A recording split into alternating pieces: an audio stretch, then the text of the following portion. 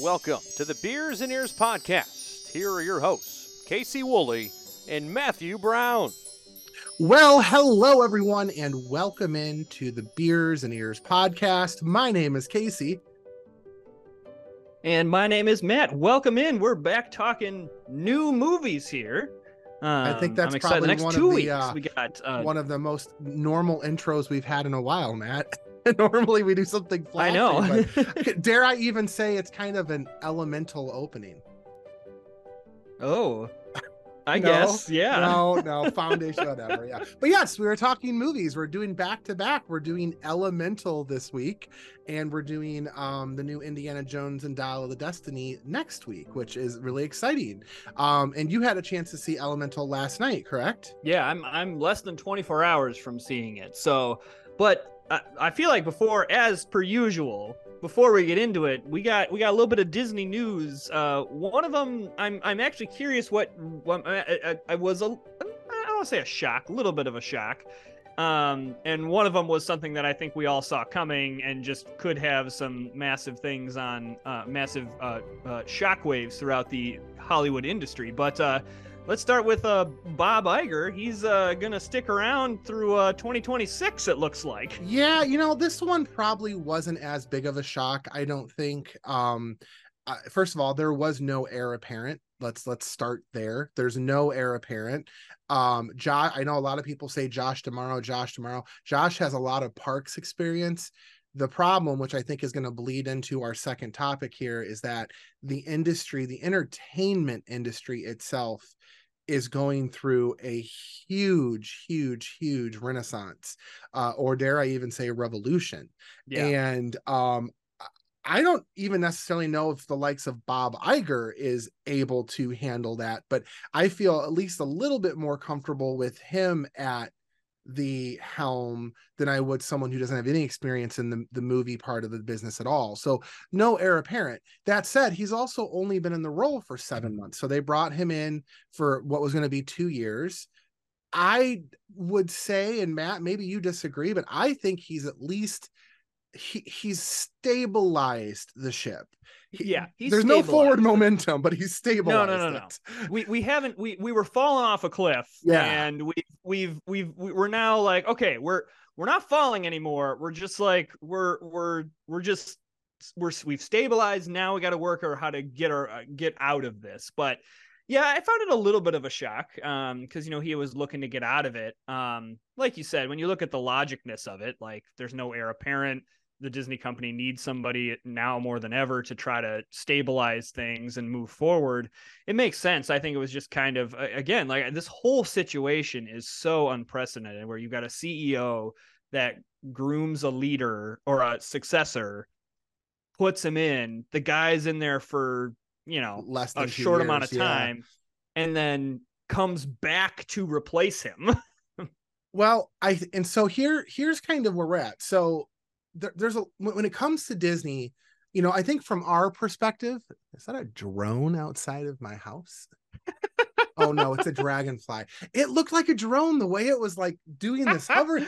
And the thing is I found a drone in my backyard like a year ago. It was really weird. Yeah, someone was flying it, must have dropped it. Anyway, okay, so when we think of Disney, I think especially a lot of us on this podcast, we have a tendency to really associate immediately to like Disney parks, Disney merchandise, that themed experience. And then separately, there is the entertainment part of it, the various movie studios that make the various entertainment, right?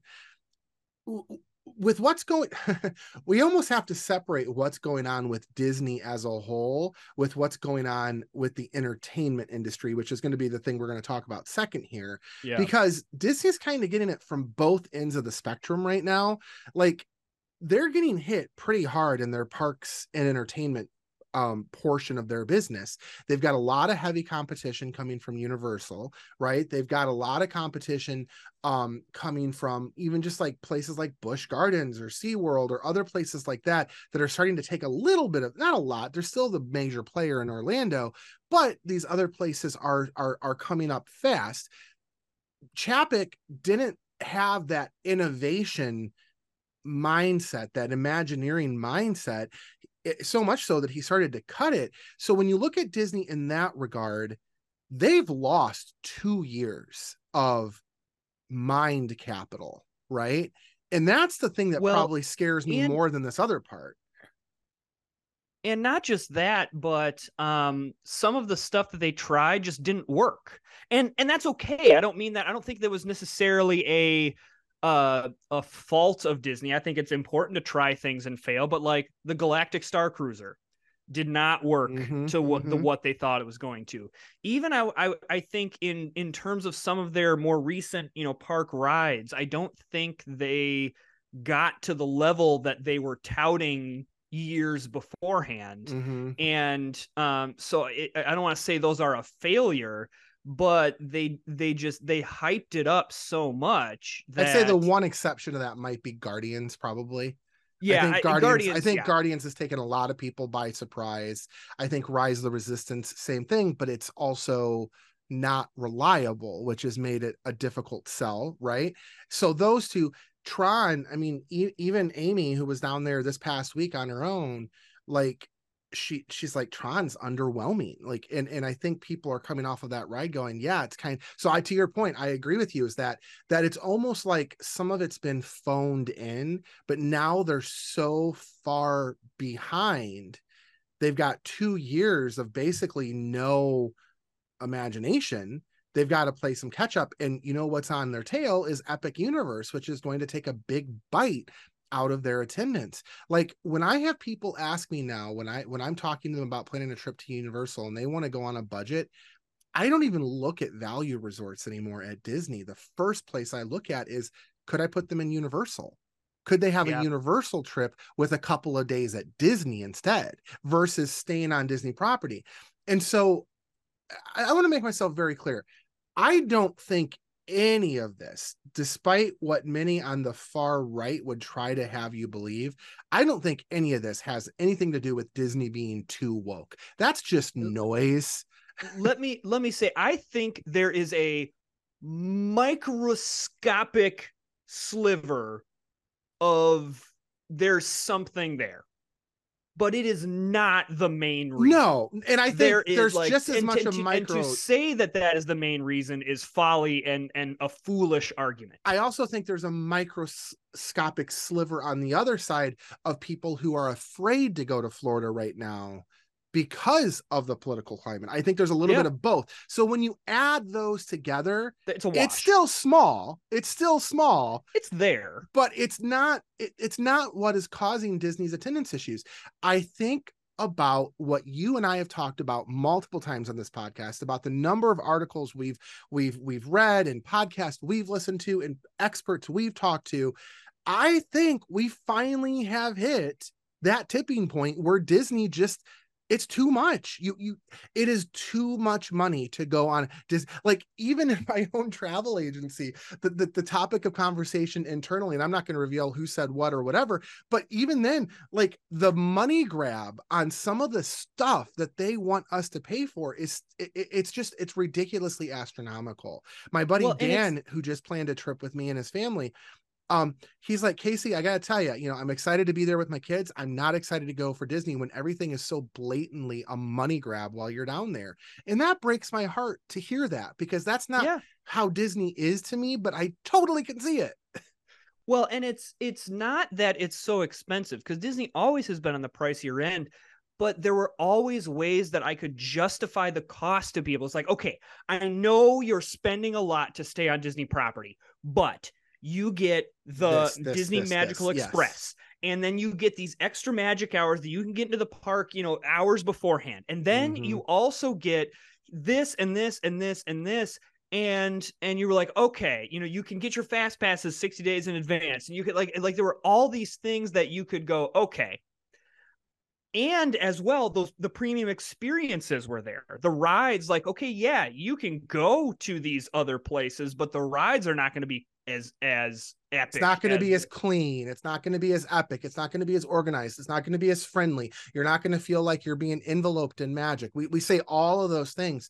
And while some of that is still there, some of it is still there, it has gotten to a point where the value is not the same for the value is not worth the price that you're paying. So Iger, his contract being extended, that is a major uphill battle that he is going to climb.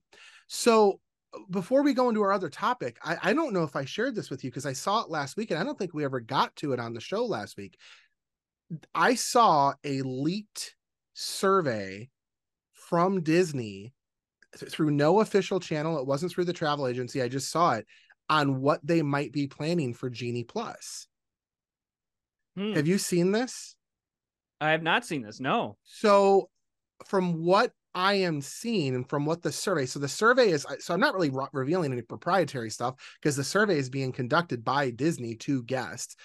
It looks like they're going to give guests the ability to choose up to 3 Genie Pluses with purchase up to I think it said 7 days in advance. But they're going to tier out the attractions, kind of like the way the old Fast Pass used to be. So, for example, a Seven Dwarfs Mine Train or a Space Mountain or a Tron would be in tier 1, and you only get to pick one of those first. And then everything else falls into tier 2, and you get to pick 2.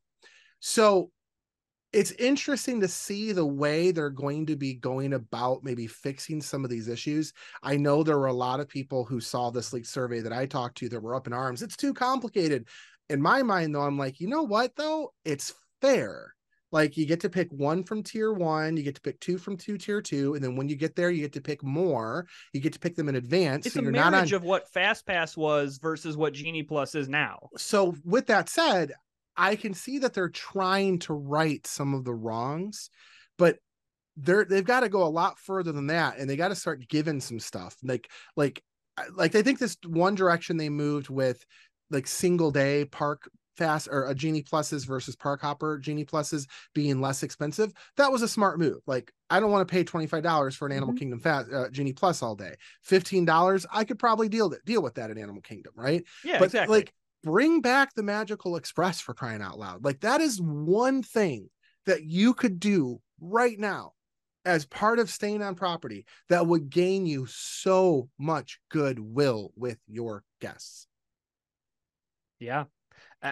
Well, and I think you got to announce Universal has been like, here's our cards. They've played their hand. We know what Universal's doing. Universal makes it so simple, by the way, to stay on their property. They have a superstar shuttle that you can book right at the time. You have to pay for it. That's fine. You got to pay for it. It is what it is. Round trip, $37 a person. Okay, Disney, do that. Instead of having to go to this, instead of having to figure this out on my own or have a travel planner do it for me, just make it part of the trip. Yeah, like that's the thing, is there's easy ways to do it. Yes. But yeah, I mean, I just think Universal's played their cards, whereas Disney's got to at least tell me, okay, here's what's coming. Yep. Here's what we're planning. We're planning these 7 new attractions. We're planning this. We're planning that. Because after Tron opened, I'm now looking, going, what's the next thing at Disney World? There isn't. I mean, Tiana's Bayou Adventure is really it, and that's just a reskin. Yeah, so the reskin of a current ride. Epcot, maybe you've got the Moana water experience, which kind of cool, whatever. But it doesn't make me go, I want to plan a trip to go to Disney. Like, I will see that when I go down again. I will see I'll catch Tiana's it next place. Time. Exactly. Like, I wanted to go down for Tron. I wanted to go down for Guardians. Like, those were 2 major, like, I think the question we need to be asking ourselves is, what's the next e-ticket? Because that's where we're at right now. Because Tiana's not an e-ticket, and by far Moana's Adventure is not an e-ticket. So what's the next? It's not been billed as that. No, what is it? What is it? A park? Is it this area past Big Thunder Mountain that Damaro talked about last year? I don't know. All right, so that's one part of the problem. The other part of the problem is this major issue of not only the actors, the SAG actors striking, but the writers that have been striking since May. And I want to set this up in the context of, Matt, how many times have we talked about on this podcast in the last, since we've been on 2.5 years, almost 3 years now. How many times have we talked about there's going to come a reckoning for streaming. We are here. This is it. The future of what is going to happen with streaming is literally happening in the present. I'm going to read a quick little blurb I wrote 2 days ago on my Facebook. I think it sets this up really well.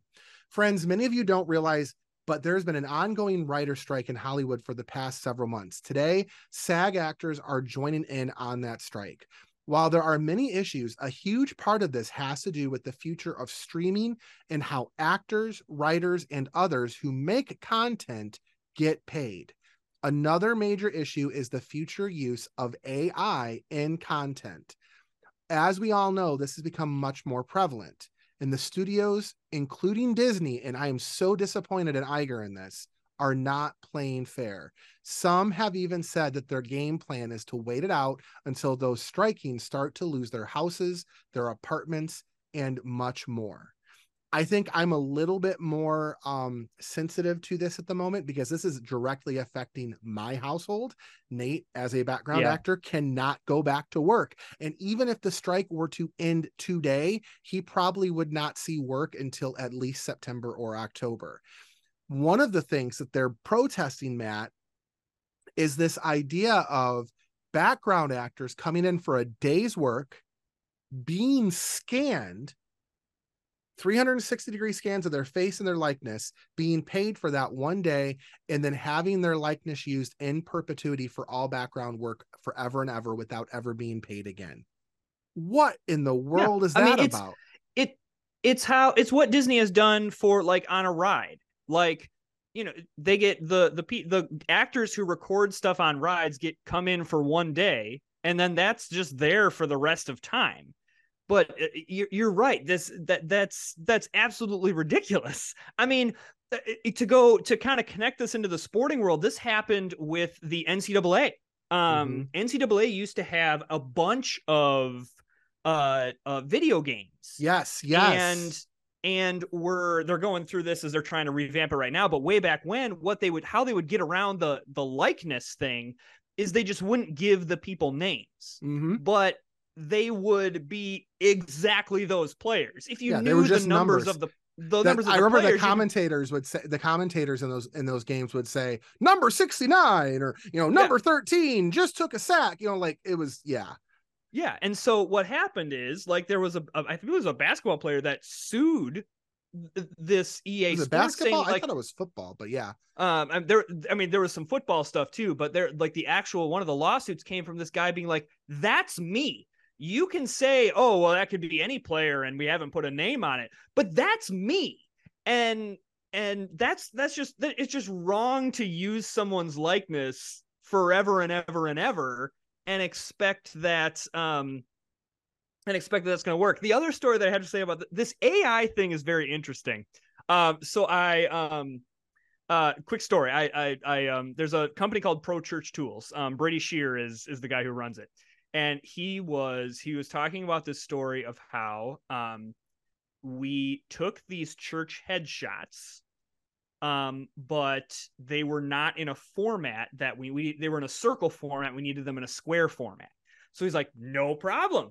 He was like, I was giddy with excitement that I can try out this new AI technology that Adobe has, throw them in there. He said, the one problem is that AI does not do hands well. And he shows this picture of how the AI just can't quite get the hands. And it's like one of them is still an arm and the other one, the hand is like deformed. And he's like, we just cropped it up and so you can't see it. But we all think like, oh, AI can just do whatever. So we'll just scan these people, 360 degree scan, we'll pay them, and then they'll just be movies for all time. And it's like, whoa. I am very thankful that this conversation is happening, and it's finally happening in a very public format. AI scares the bejesus out of me. It really does. It scares the bejesus, not because I'm afraid like, oh my God, Cybernet's going to come and take us with the Terminator. Like, I'm not. Yes, is that a potential scientific possibility at some point in the distant future? Sure. Probably, and I probably won't be alive when that happens. That said, the things that do scare me are things like political ramifications, that you can do such damage with these deep fake videos and sound that even if somebody is able to see that it's fake, all that is just practice for that eventual time when it's no longer fake. And all you have to do is create a little bit of ambiguity among the general public of, well, that's just faked. And then suddenly there's nothing credible ever again. It used to be, okay, you could trust photos and images and text and newspaper articles and audio and video. And then, okay, maybe you can't trust the text anymore because, you know, news sources aren't necessarily credible depending on what you're going to watch. And then it became, well, you really can't trust that photograph anymore because people can Photoshop it. Now we're at a point now where you can't even trust your own eyes and ears on video and sound. I have seen some pretty convincing video of Joe Biden, of Donald Trump, of Barack Obama, saying things that they probably could actually say at some point, and it sounds just like them, and it looks just like them.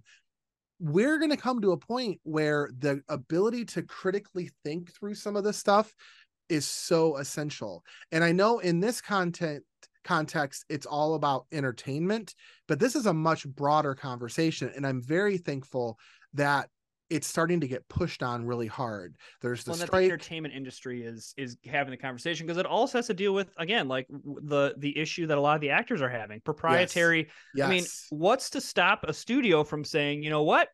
We love Harrison Ford. We're just going to we now have Harrison Ford and his actor model. We can just create Indiana Jones films forever. We don't need new actors. We can just use Harrison Ford. We can use his likeness, you know, and I think we've talked about, you know, these computer CGI likenesses of things like of Luke Skywalker before. And heck, have you seen Dial of Destiny yet? I haven't yet. So, but okay. I know they do a really great job at de-aging him to the point that it really does look like the Harrison Ford of the 1980s. This is a major problem for when is too much automation? When is automation too much versus when is the human capital component important? I want to get to the one thing, since this is kind of Disney focused, the thing that disappointed me about what Bob Iger, have you seen the quote floating around what Bob Iger said? I don't know if you have or not. No, I have not. Oh man. So while he was at a billionaire retreat, this is what he said. Disney CEO Bob Iger says that writers and actors going on strike in Hollywood are not being, quote, realistic with their expectations, and it's, quote, very disturbing to me. Hollywood writers on average are paid $69,510 a year. Bob Iger is currently being paid $74,175 a day. This is disturbing. Yep. I'm going to read a little thing here. I'm in a group called Disney Democrats. I just want to read this. This was posted by someone yesterday named Lindsay, and I just think this is so important. There's been a thing in this group where people like to praise Bob Iger because he said or did something shiny in the news, which on the surface is fine. He's definitely said and made decisions that I've agreed with and approved, and I think we agree with that too, Matt. But at the end of the day, no matter which rich monster defeats the other rich monster or outsmarts the other political monster, they are still a rich monster and they're not our friends. This Bob Iger actually is a guys, this quote that he had, this is actually who Bob Iger is. This is who he is. As a former cast member, a dear valued employee, former cast member to be exact, I have never liked Bob Iger. He has been made a few good choices and brought the company money before the pandemic, but the truth is any CEO of the company would do the same things he did. He was not special. And he's the one, and you just said this, Matt, he's the one who put the company in Chapek's hands in the first place. To be clear, I was glad when Chapek was gone, but I did not celebrate Iger coming back, where we did celebrate him coming back. He has never cared about the actual people who brought the company he oversaw success. Disney is not and has never been a successful company because of whichever old white Bob or Michael was CEO at the time. I love that line. It's successful because of the thousands of people you see keeping the lights on in the parks and rides moving and memories magical. It's successful because of the thousands of brilliantly talented artists, writers, and performers who bring their films and shows to life. And then he goes on and on. But I think that last part, it's successful because of the actors, the talent, the Imagineers, the cast members. And this isn't just Disney. This is every major studio. Friends, if this isn't affecting you directly right now, it will when you go to turn on your shows in the fall and they're not there. Or as Nate has said, like, well, and it's means not just they're not there. The last time I've been reading articles of last time there was a writer strike, the shows just weren't good. They'll find people to write the shows. They just won't be good. Well, you remember, I mean, the last time there was a writer strike was 2008, I want to say. Yeah. I remember that because everything got cut short by a half a year. The last time the actors went on strike was in the 1980s. This is actually the largest strike in American history by total number of count, I want to say since 1982. There's a chance that this strike might be superseded by a larger strike by the UPS workers as of August 1st. So we'll see what happens. But as of right now, what I was trying to get, if this is not affecting you right now, it will be affecting you. But remember, these are people's livelihoods. It's not just the Scarlett Johanssons or Robert Downey Jr.'s who make the millions and millions and millions of dollars who are affected by this. It's that support person, the background actor, my partner, Nate, who goes in and makes $124 for an 8-hour shift to do what he loves to try to get into this business. It's the caterers, the janitors, it's the electric, everybody who puts a production like this together. It's them. And they have now been out of work since May. And there's rumor that this could go to the end of the year at least. Yeah. Well, and you're even starting to see it in the short term where, Disney did their Haunted Mansion premiere and there were no actors. Mm-hmm. They dressed up their cast members and now it still looked very, very fun, but there were no actors at the red carpet premiere. Cruella de Vil and Mickey and Minnie were at the red carpet premiere. Yep. So it's crazy. So, well, let's shift gears now to our featured topic for today's show. And that is the review of the latest Pixar movie, Elemental. Yes. So this movie comes out June release, a very big Pixar time historically. I believe this is the 23rd film of Pixar that Pixar has done, and they often kind of try to capitalize on this early summer into 4th of July. And while it has not lived up to expectations, it has rebounded very, very well, especially internationally. The opening weekend was the second lowest box office opening of a Pixar film in Pixar's history. And that kind of soured a bunch of people on it. And there's, again, a whole bunch of reasons for this. This is the first time that a Pixar film has been in theaters since Onward. Yeah, and Onward was cut short because of COVID. Mm-hmm. There is so much to get into before we even get into the plot of Elemental. Matt, I'm on this podcast. I'm on record saying I wasn't excited about it. I was not excited about this movie. I'm not hot about Pixar as it is. You are. I'm not. I remember saying that this just felt like an Inside Out Soul like reskin in a lot of ways when the marketing for it came out. I will give Disney a lot of credit. They marketed the heck out of this thing. I think maybe they learned their lesson on Strange World where they waited so long. Yeah. But I think this continues to go in the direction and even part of the conversation we're having right now, in that we are still in a post-pandemic world. And Disney is trying to figure out a way to navigate the two mediums they have, the box office medium and their own streaming platform medium. And I also think it's important to realize that this thing was up against the behemoth of Spider-Man Into the Spider-Verse, or whatever you want to call it, whatever the latest one is. And that is still doing really hot at the box office. Here we are a month and a half later. Yeah. I mean, that movie, you've seen that one, right? I actually have not seen that one. I'm behind on my movies. God, oh my Lord, I'm behind on my movies. We need to see that. Like, we need to do it. I need to see. Like, I'm so everyone that I've talked to it's better than the original. Exact same reaction. It's better than the original. Oh my gosh, you need to see this movie. Anyway, that's not what we're talking about. But it was up against that. I think it was the second weekend of that. It was up against that. It was also up against that was its main competition, like The Flash, and I believe it was The Blackening was in. But I don't think that's the demographic. Like the people that are going to go see The Flash are not the demographic that they're worried about not Well, going to see. I did. Come on. I mean, okay, we're the anomaly in this case. Here. You're right. We're the anomaly in the Matrix. That's fair. Okay, but so to your point, it didn't do well on its opening weekend, but it has since rebounded. According to what I'm looking at right now on Wikipedia, $200 million budget. It is currently sitting at $311.6 million. That's actually up from what I looked at like 2 hours ago. So they must have updated with this weekend's box office take.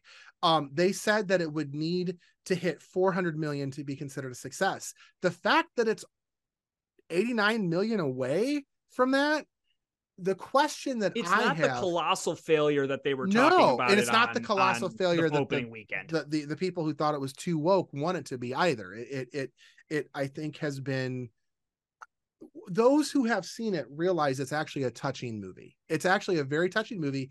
To me, I don't think it has any of the undertones of Inside Out or Soul at all. I think it stands on its own. No, I was worried that it was going to feel too much like Inside Out or too much like Soul, but this is kind of its own thing. It's kind of it'll be interesting to see how they play it in the whole Pixar universe theory or whatever.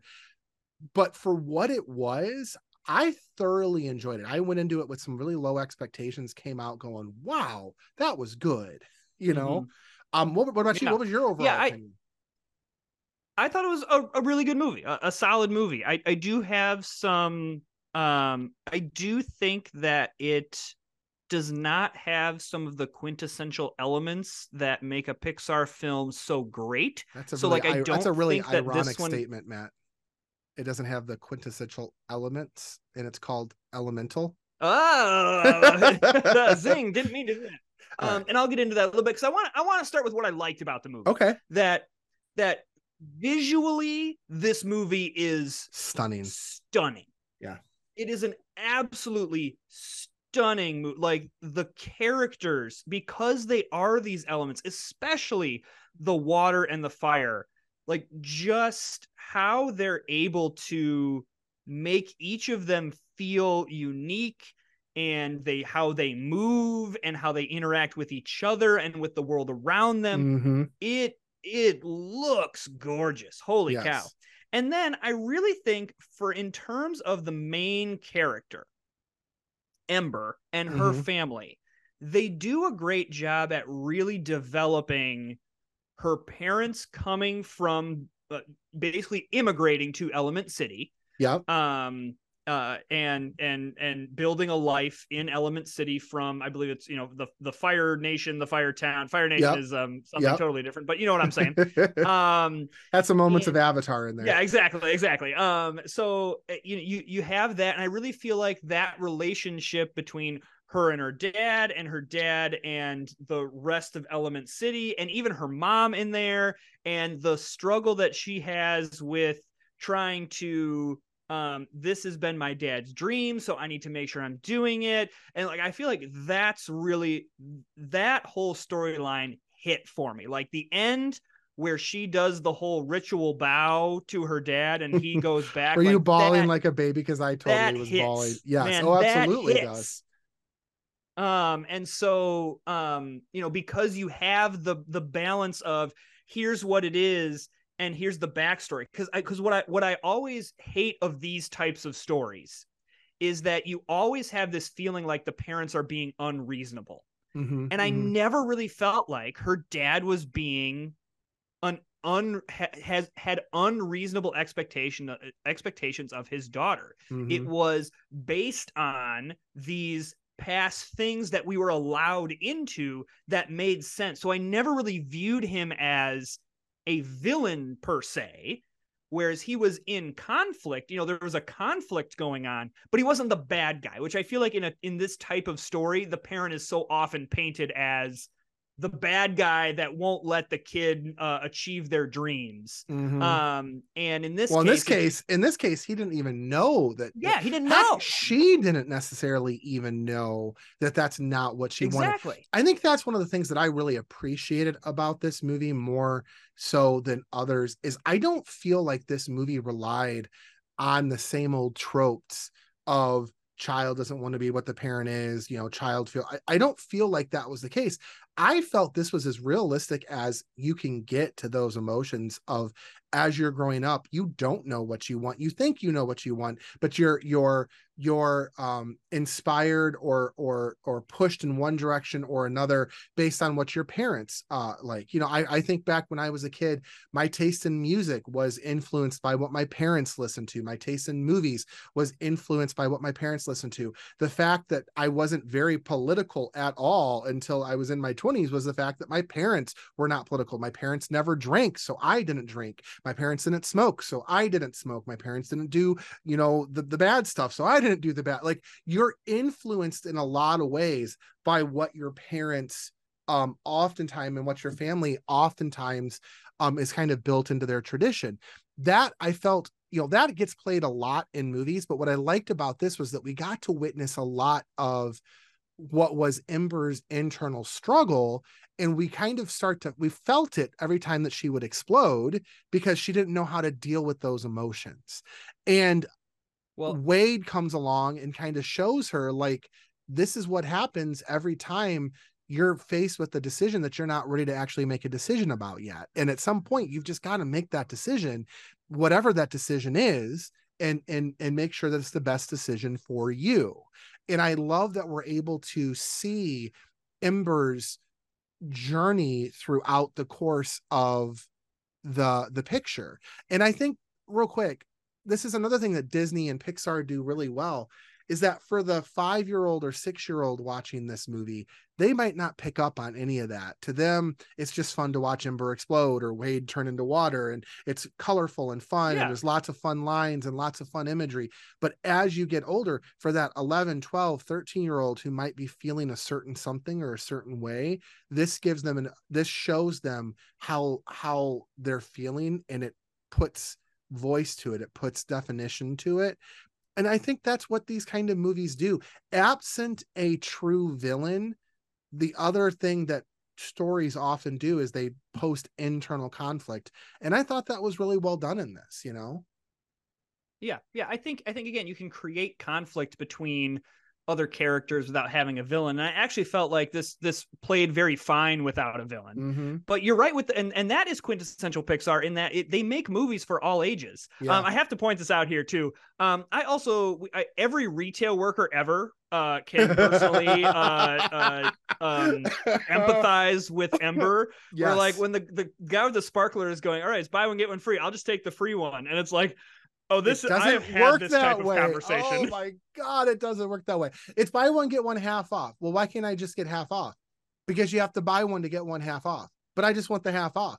It doesn't work that way. Yeah. Oh my God, those conversations. Yeah. Yes. You want to know what it's like if you've never worked retail and you're like, how bad can it possibly be?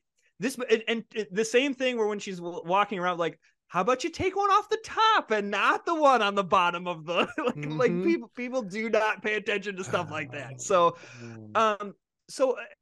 this is where, though, like, outside of that story, everything else just didn't feel deep to me. Really? Like, yeah, Wade's story just didn't land for me. It all felt like he was there. Yes, he was important in the whole Ember story, but like there was something there with him of like his, because his dad had passed away. And it's I want like, to ask you a question though. Does Wade have to have a story though? Like, okay, that's what I'm confused at, is that I don't feel like they built up that Wade was gonna have a story. Like, I felt Wade in a lot of ways was a supporting character. That's the key though. And what Pixar has been able to do in their hits is make you care about those side characters. Let's look at some of them. I mean, let's take out the big one. I mean, Toy Story, we have 1,000 side characters we care about. Let's go Finding Nemo. Because Dory, you don't care about Dory. I mean, you care about her, but you don't get her backstory until Finding Dory. But still, you have a connection to her, and her, like, when she has that whole, when I look at you, I'm home. You feel that her character has been developed. The Tank Gang, it has limited screen time, but you do care about the plight of they are stuck in this tank. I forgot they even existed until you just said their name. Like there's some connection to them. I think that in Cars, the members of Radiator Springs that are not the main, ones that we spend the most time with, you still care about like their livelihood and other stuff like that. I don't think. Well, I don't agree with that. Maybe I don't. I care about McQueen. I care about Sally. I care about Mater and maybe Doc, because Doc's really heavily involved in kind of getting McQueen where he needs to be. But I couldn't tell you anything about Luigi or Ramon, or the only reason I know their names is because Blake was obsessed with them for years. Yeah, but okay, I'm not saying that you personally. I'm saying but what I'm saying is I don't know. Like I don't. The royal we as a whole. That's what's made Pixar so good, is that they flesh out all of these side characters enough that you actually have a genuine caring of them. And I felt like we just didn't get a fleshing out of and maybe Wade's a bad example, but like Gail. Okay, so we get a little bit of Gail and her sports love and her dad, and then all of a sudden, and we see her when she's like, great job plugging this leak, which I have some political opinions about, and I need to get into the political sphere of Element City and talk about how the public works is being operated, but that's a whole nother discussion. But then the next time you see her, she's like helping Wade give Ember this great experience. And I'm like, why is she doing this? Like, this doesn't make any sense. Did she have a previous relationship with Wade? Like, she met Ember for 10, 20 minutes. And then now she's like, oh yeah, I'll break into this. I'll break into this, abandoned building and then help her do, like, it just, it feels, everybody feels underdeveloped. I don't see that. I disagree. I don't feel that. First of all, I don't accept your premise that I don't agree with the premise. You have your premise, but I don't agree with it. That Pixar develops their supporting characters in the way that you've described. I feel the same way as I do about, the supporting characters, whether it's Wade's mom, Brooke, Marco and Polo, whoever in this particular movie, as I would about the supporting characters in The Incredibles, or the supporting characters in Cars, or the supporting character. Again, I think Toy Story is probably the one exception, because you come to love that's not a one. This is actually a very controversial statement, and this is why I'm really kind of curious about your take on this, because if you take it all the way to Toy Story 4, where it becomes this story about like Woody and Bo Peep, everyone was up in arms about, well, what about the rest of them? What about the rest of them? Right? Well, like, what am I trying to say here? Like, is it a buddy story or is it a group story? Like, I don't think that Pixar's known for any one or another type of story. I think that they just tell stories based on in the moment. And I feel like in this case, this was Ember's story. This was Ember's family story. Wade is the supporting character. I got enough of him.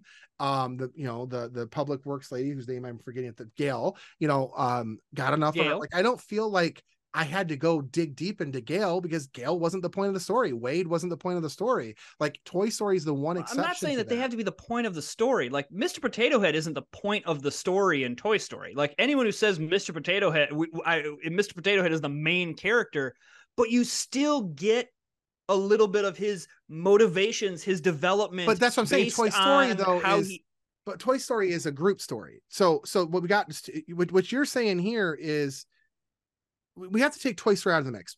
Pull Toy Story out. I agree. Pull Toy Story out of the mix. That's a whole different ballgame. But that said, I don't know Luigi's motivation in Cars. I don't know Luigi's backstory in Cars. I don't know Ramon's backstory in Cars. Yeah, I know a little bit about them, just like I know a little bit about Gail. But it's what they do with that little bit. So it's okay. What we know about Guido and Luigi, they have this tire shop. They love Ferraris. They are, I don't remember that. They're obsessed with, this whole idea of the Ferrari racing and this international racing, the tires where he's looking at, no, you need to go with the white wall tires and everything. And then, that's all in one. That's all in one. This is all in one. and then Guido gets to be on the pit crew of this of a real race car. And so the whole scene where he flips up the tires and quickly does it and the mustaches fall off, it hits and is awesome, because we know that that's something that Guido's wanted to do. He's want to do a pit stop to work on race cars. Like, we see that. Are they the main characters in the story? Heck no. Do I need a whole Guido and Luigi side movie? No, I definitely don't need that. But just the nuggets that they have feel way more fleshed out than what I felt Elemental and in even some of the recent films. I guess let's go with a recent film that's even not Pixar. I'm gonna go, I'm gonna go mega hit of Encanto. Why does Encanto land? Because yes, the story is about Mirabel and it's centered around her, but all the other characters feel completely fleshed out. We know things about them.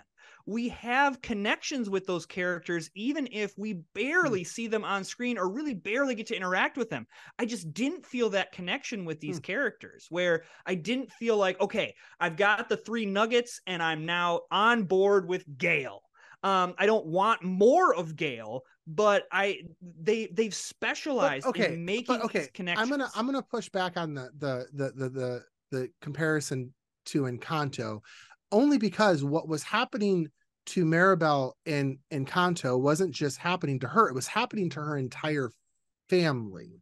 What was happening to Ember was happening to Ember and Ember's family only. It wasn't happening to Gale. It wasn't happening to Wade. It wasn't happening to these other characters. They were supporting players. Wade gets wrapped up into a little bit because he's got the emotions for Ember, obviously, and we get to see a little bit more of him. But the rest of them, I'm not expecting them in the story. Like comparing what you just compared would be like comparing one of the random villagers in Encanto that they encounter for a brief second. Like that's the kind of, like, in my mind, that's who those are, right? Like that to me makes no sense. Yeah, but that's the key though. If it was supposed to be just a random villager, then just make it a random villager. Because they actually made this character and gave them a name, there should be something to that. I'll go back to A Bug's Life. A Bug's Life is all centered around Flick. And yet the characters of the circus gang are very, very popular, and Dot is a very popular character because yes, they're a part of the story. Yeah, I get it, this is Ember's story, but there's other people in the story that I like. Any movie has good supporting characters. Like let's go back to your idea is just that you don't think these were good supporting characters. I just don't think they fleshed out the supporting characters well enough.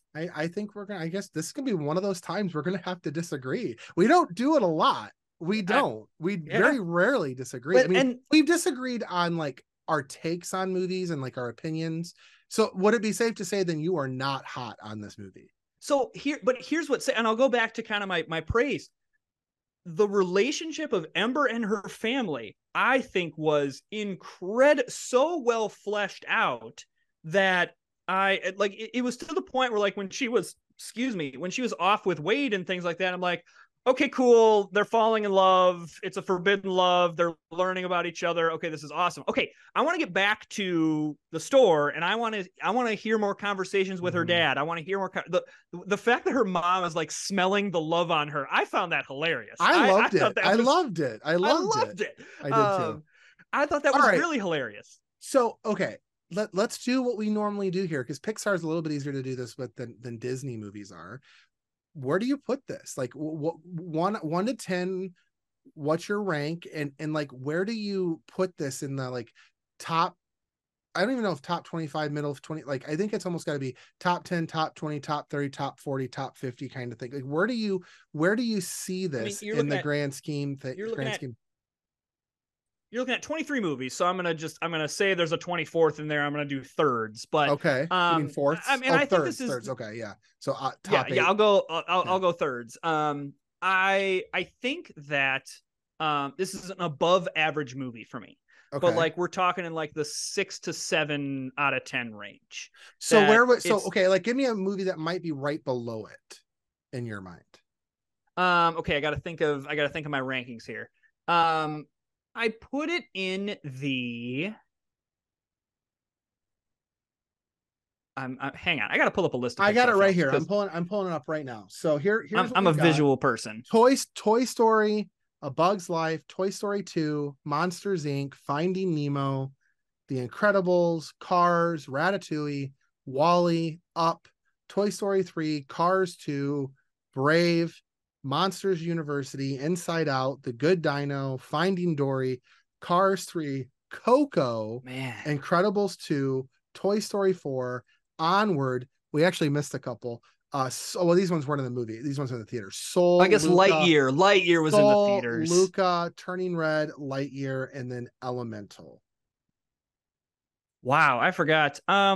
Wow, I forgot how many good films Pixar has made. Holy cow! I mean, I think this is what's tricky here because I know this is my personal thing. Like, for example, I enjoy Monsters Incorporated way more than you do. So, well, you enjoy like that. Enjoy Pixar movies way more than I do. Yes. I mean, I look at this list. Here's the funny thing: when I look at this list, I go, these are okay movies. Like, I don't like, there's very few movies on this list that I go, these are amazing. Like, I in my mind, like, Luca is an amazing movie. You know, Toy Story 4 is an amazing movie. Coco is an amazing movie. Inside Out Coco's is an amazing movie. The rest, Finding Dory is an amazing movie. The rest of these are meh for me. I kind of put it in the Up range. Like, a movie that's right around it is Up. Interesting. That, you know, one of the things I appreciated about Up is they, again, like to talk about, they develop Carl and Ellie's relationship very, very well. What'd you think of the short before this? I enjoyed it. I thought it was cute. See, never having seen Up, I thought it was cute to see. It was cute. Yeah. So actually, maybe then we need to review Up here pretty soon, so you can like see what I think here. Kristen Conley, one of our listeners, sent me a text today. She goes, "Listening to old episodes. If you've not seen Up yet, get on it." I'm like, oh my goodness. Okay, yeah. Okay, but where do you put Up though? So so you're saying like middle of the pack or? Yeah, middle of the pack, maybe even like edging into the bottom half of that middle third. All right. I am high on, I mean, movies that I rank ahead of this one: Toy Story, Toy Story 2, Monsters Inc., Finding Nemo, Incredibles, Cars, Ratatouille, Wall-E. There's my top third. Just I mean, that's not in any kind of order, but there's a top third right there. Yeah. Toy Story 3, Inside Out, Coco. How do you put this in terms of like Luca, Soul, Turning Red, Onward, like the latest edition of the last several? Onward, Soul, Luca, Turning Red, Lightyear is kind of its own thing, but like those four: Onward, Soul, Luca, Turning Red. Where do you put this in that group? I think they're also kind of in that Up range. They're like, I definitely did not hate any of those movies. Luca, I'm a little bit higher on. I think Luca's kind of in my top middle third.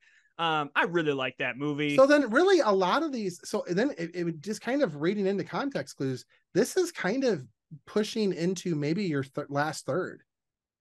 Maybe the top of your last third. It's getting to that last third. Now, I mean, if you go to my bottom third, we're looking at like Cars 2, Good Dinosaur. I'm not as big of a Cars 3 Finding Dory fan as you are. Toy Story 4 is down in there.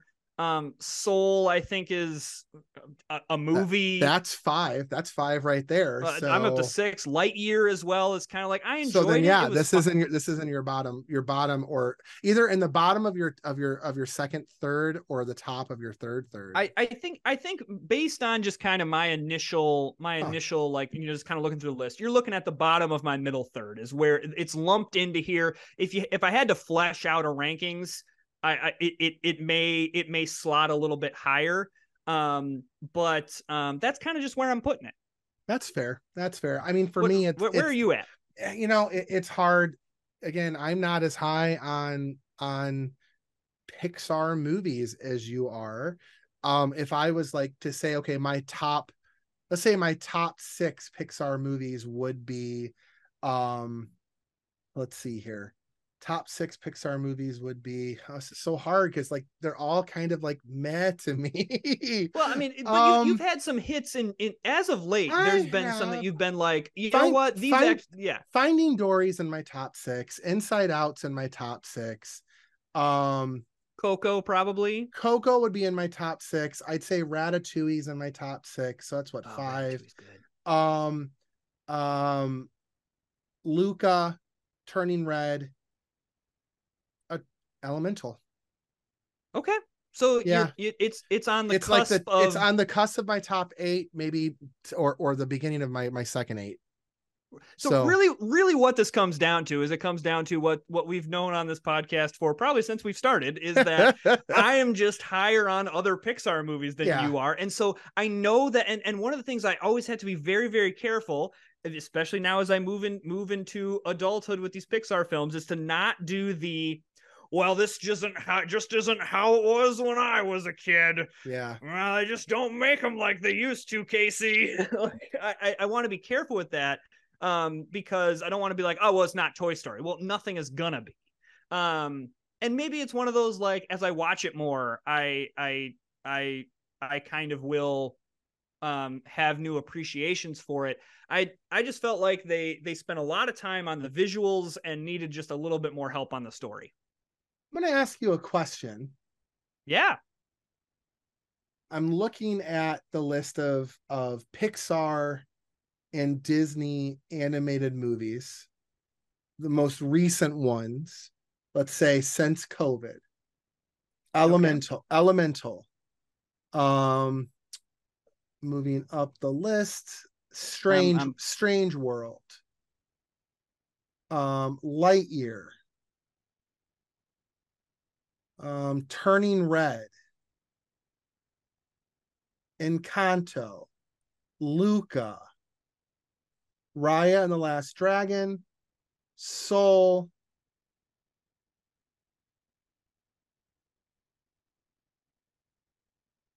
and then it's onward. Okay. So looking at those, I think Disney's in a slump. I've thought about this. I think they're in a slump, man. I mean, the only one of those that I think is even somewhat a moderate hit would be Encanto. And I think that's they struck gold there, but everything else, now again, noted Raya and the Last Dragon fan right here.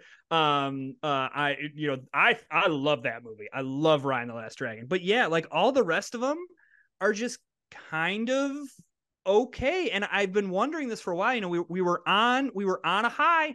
And if you look at the list of these Disney animated movies, you can see the roller coaster up and down and up and down. And we've been on and up. I mean, let's look at this, man. The last big hit that they had would have been November 2019, and that was Frozen 2. That they went out with a bang on that one. Then Onward should have been a hit. If it was allowed to stay in the theaters and COVID never happened, I think Onward would have been a hit. They took a loss on that. And if you just go right down the list of their animated stuff since COVID, this is, I think, the reason why part of this negotiation, this strike, what's going on in Hollywood is that we are in a very different era for movie studios right now, animated or otherwise. I think what will I am waiting for, and you mentioned this on the last pod, Wish coming out this holiday season. The previews that I have seen, I am very excited about it. And that could hopefully be one that kind of breaks them out of the slump. But yeah, I just think I think we're just seeing a little bit of a downturn, and some of this is just natural, like through a whole bunch of other factors. I mean, you look at what came off the 90s was the 2000s. Well, what happened in the 2000s? A bunch of the animators got let go from the company, and that's when DreamWorks popped up, because they all went over to work for DreamWorks. Is this the Bob Chapek effect, do you think? I mean, it might be. I mean, we talked about that lost 2 years. We're in that period now where the stuff that would have been produced under his tenureship would probably be at this point in post-production or have been released. I wonder if some of this is the Bob Chapek effect. I mean, it might be. I think you pair, and I think similar to our argument earlier in the pod, it's not just one thing. Mm-mm. It's the Chapek stuff. It's this whole writer's strike thing. It's streaming being more like you put all of these into a pot and you go, okay, maybe this is the reason for this downturn. I mean, now the one exception to that would be, I think it was pretty easy to see why in the 70s Disney had problems with their entertainment, because Walt had just died. And he was the one that was such a driving force behind all this creativity that, yeah, it makes sense why the movie studio struggled, because their visionary had left.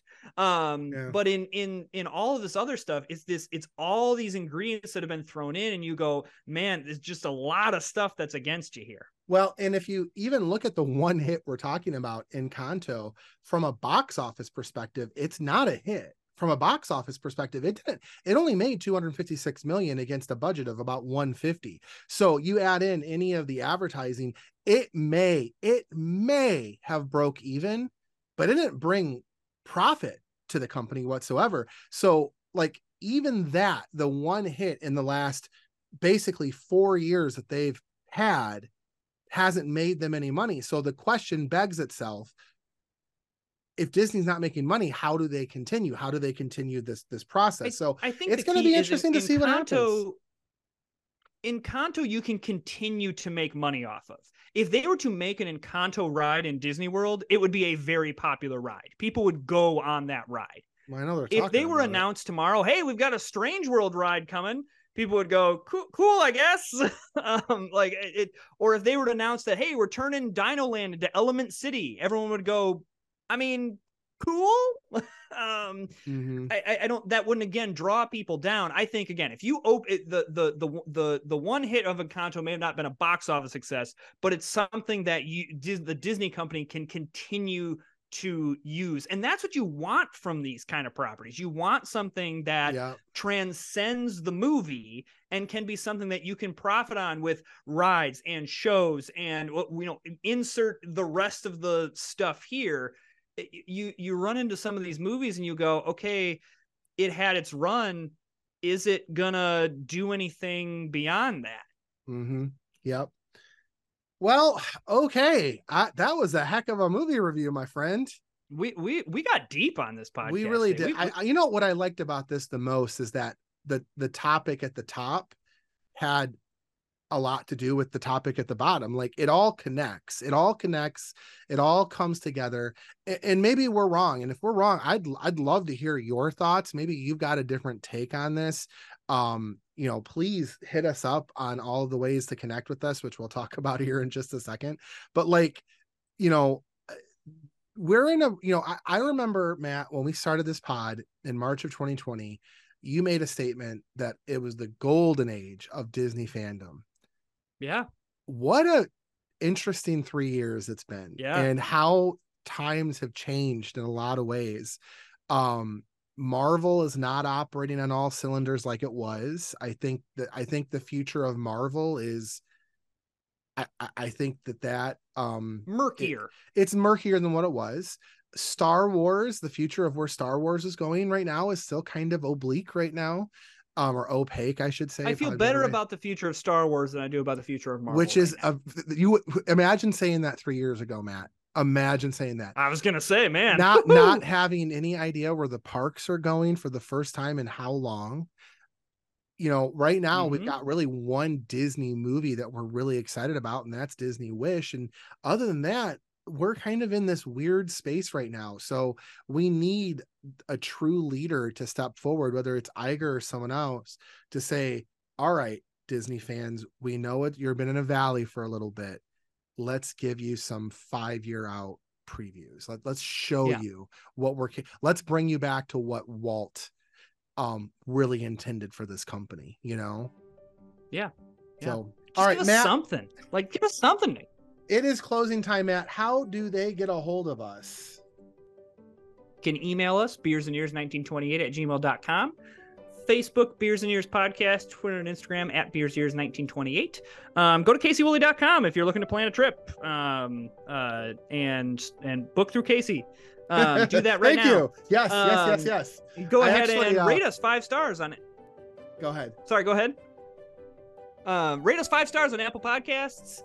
As always, we appreciate you listening and the word of mouth that you give us. It's been so fun to talk to listeners that didn't find us because we personally knew you in our lives. It's like, oh, look, someone we don't know is listening to us. It really is kind of exciting to see that come through when I hear someone say, I listened to the podcast and I discovered you, on the app, or I discovered you because so-and-so talked about you, or whatever the case may be.